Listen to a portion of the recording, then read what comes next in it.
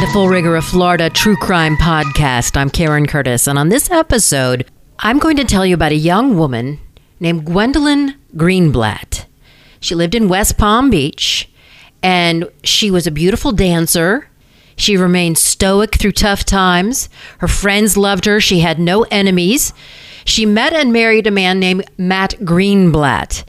And shortly after they were married, she found out that he was a horn dog. A few months after they got married, my sister found out that Matthew was cheating on her. They separated. I think he stayed in the house. She got her own condo, and they tried to work on it, or at least she did.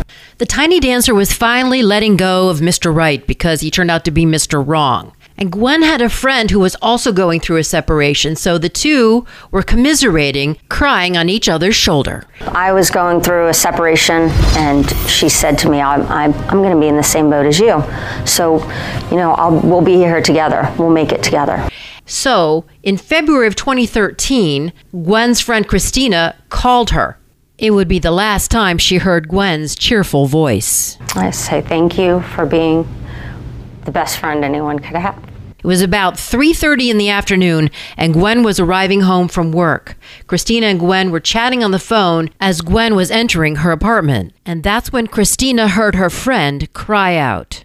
All of a sudden, she let out a scream that was not a normal scream. Then Christina hears Gwen's cell phone fall to the floor, so she calls her landline. I called from my cell phone to her house phone, and she had a answering machine, and I could hear myself leaving the message saying, Gwen, pick up the phone now. You have to tell me that you're okay.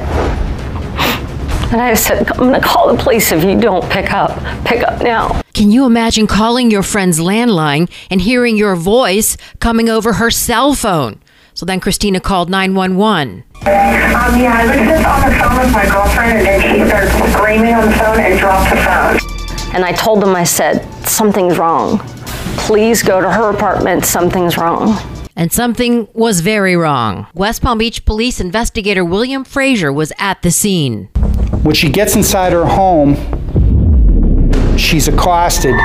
There's a disturbance in the living room. There's a vase knocked over, her phone's on the floor. Unfortunately, Gwen has nowhere to run. She runs into a dead end. The only thing left is the bathroom and the closet. There's no place else to go. Then, whoever was chasing her shot her twice in the head. Right through the top of her head, killing her. To me, the coup de grace. I'm going to make sure that this victim is gone. She wasn't just murdered, she was assassinated. West Palm Beach police found Gwen's body crumpled up in her closet. She was transported to the hospital where she was pronounced dead. And then I saw them bring her out. Just seeing nightmares about seeing her face. And knowing that this was real. It was a murder. They came after her to kill her. They didn't rob her. There was no rape. There was nothing. They went to kill her. But determining who murdered Gwen would not be easy. All the police had to work with were her bloody clothes and her cell phone. Oh, and one other item. One of the police officers remarks, look, the killer left his cigarette butt burning on the fire pull box right next to Gwen's apartment. The person who left that cigarette butt was just there. But who left the smoldering clue? It was no smoking gun. The cigarette was properly preserved for DNA. Now the investigation starts. West Palm Beach police were particularly interested in Gwen's estranged husband, Matt Greenblatt. He's described by her brother and her friends as very controlling and kind of creepy. She would flip on a light, and he was just sitting in a chair, not saying anything, dressed in dark, like a weird, deranged stalker. I said, well, are you okay? Are you afraid of him? And she's like, no. But I know she was afraid of him. Plus, investigators say there was a financial motive. There was a prenuptial agreement. There was a figure of approximately $70,000 that Greenblatt would have to pay Gwen if the marriage failed. So, when police brought Matt in for questioning, they asked him about his alibi, which really stunk.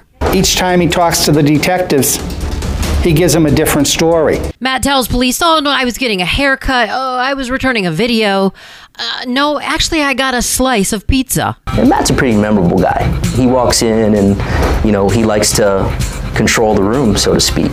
But no, nobody remembered. So he gave this alibi, but nobody buys it. And police said he didn't seem to be too upset that his estranged wife was shot dead. But none of this really mattered because the DNA came back on the smoldering cigarette butt left outside the murder scene. And it's what they call single source DNA. In other words, one person was smoking that cigarette. We don't know who it is. Well, it wasn't Matt. And remember, it was left smoldering right after the murder. When first responders get there, it's still smoking. It's still lit. A lit cigarette left burning on top of a fire alarm pole. Doesn't get more ironic than that. Then investigators looked down, and behind a plant, in the cracks between two pieces of concrete, they found a stubbed out cigarette. And lo and behold, the DNA on that cigarette matched Matt Greenblatt. We query Matt on a couple of occasions. When was the last time you were there, Matt?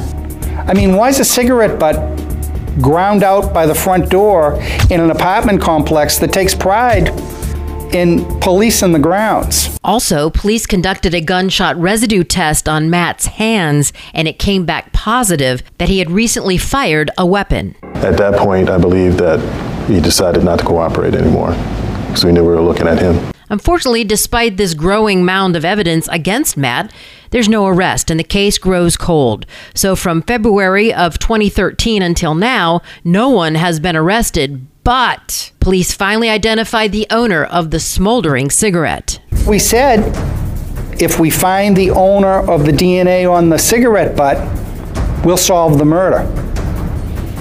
And you know what? We did find the owner, and we found it several years later, and that person is Richard Engel. Who is Richard Engel? Do Matt Greenblatt and Richard Engel have any past history? Do they know each other? Can they be tied together? Was he an accomplice? These were all the burning questions that police had, but they were unable to get a definitive answer. It's a murder investigation. Oh, yeah, excuse me. Yeah, it's okay. Engel's DNA is in the system because he's behind bars on federal mail fraud charges. So the police pay him a visit. I want to show you this right here. All right? That's a color photograph, right? What do you think that is? What's that look like? Cigarette? Yep. Guess whose DNA is on that cigarette? Yours. I wouldn't know how. The only way I could think is that it's got to be wrong because I was never in that area. He also didn't recognize a photo of Matt Greenblatt or of Gwen's apartment, but he did admit that he delivered pizzas in the area. Don't know any of those guys. Nothing. Zero. I used to deliver pizza. Yeah. A lot of those complexes all look the same. But even Engel points out the absurdity of someone leaving a lit cigarette on top of a fire alarm pole. I don't understand how that cigarette would even get there, and I don't know how it would have my DNA on it, and even if I was smoking a cigarette, I wouldn't be dumb enough, I don't think, to even put it on top of a fire thing. What you're saying is the science has got to be somehow wrong. Yes. Yeah. Well, I'm telling you, as a man of my word and a man of God, you got the wrong guy because it's not me, because I wouldn't do it. So what you're telling me, sir, is emphatically that's not your DNA? Yes. You are. Detective Frazier smells a rat, or should I say a bunny rabbit. You don't believe me? Absolutely not. You're lying. You have created a scenario. Now you've created the hunt. And you know who I am? I'm the lion. And you know who you are? You're the bunny rabbit. Shh. Be very, very quiet. I'm hunting rabbits.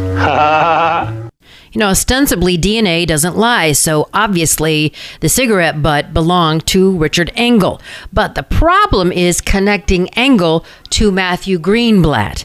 And as of today, West Palm Beach police have been unable to make that connection. We say now the next job we have is we have to link these two guys together. We hope that someone knows those guys and can tell us when they saw Matthew Greenblatt and Richard Engel together. And so now the bunny rabbit has been sprung, and he's hopping around as a free man. But I haven't got a license to shoot a fricassee wabbit.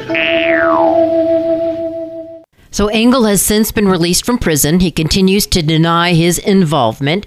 And Matt Greenblatt is now a rising star in the world of sports fishing. And Detective Frazier is still hot on his trail.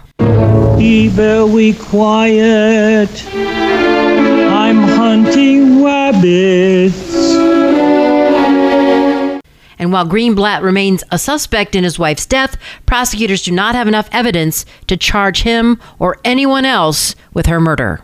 I'd like to thank Crime Watch Daily and Looney Tunes for contributing sound to this podcast.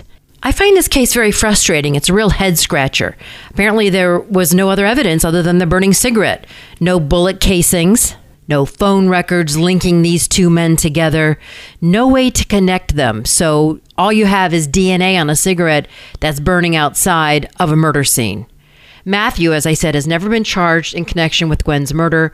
Authorities weren't able to find that connection between him and Richard Engel. Matthew has moved on from the incident. He used to work for his family's company, Synthetic Thread, but he has since picked up competitive fishing and he's taking part in the Fishing League worldwide tours. He's also remarried since the murder and is reportedly living in Port St. Lucie, that's north of West Palm Beach, with his new wife, Diana, and their 2 dogs. Or should I say 3 dogs, because he's a horn dog. Well, that wraps up this episode of Full Rigor. Thanks for listening. Be sure to check me out on Instagram at Full Rigor Podcast. You can see a photo of Matthew Greenblatt and also of Gwen. Until next time, that wraps up Full Rigor. Thanks for listening.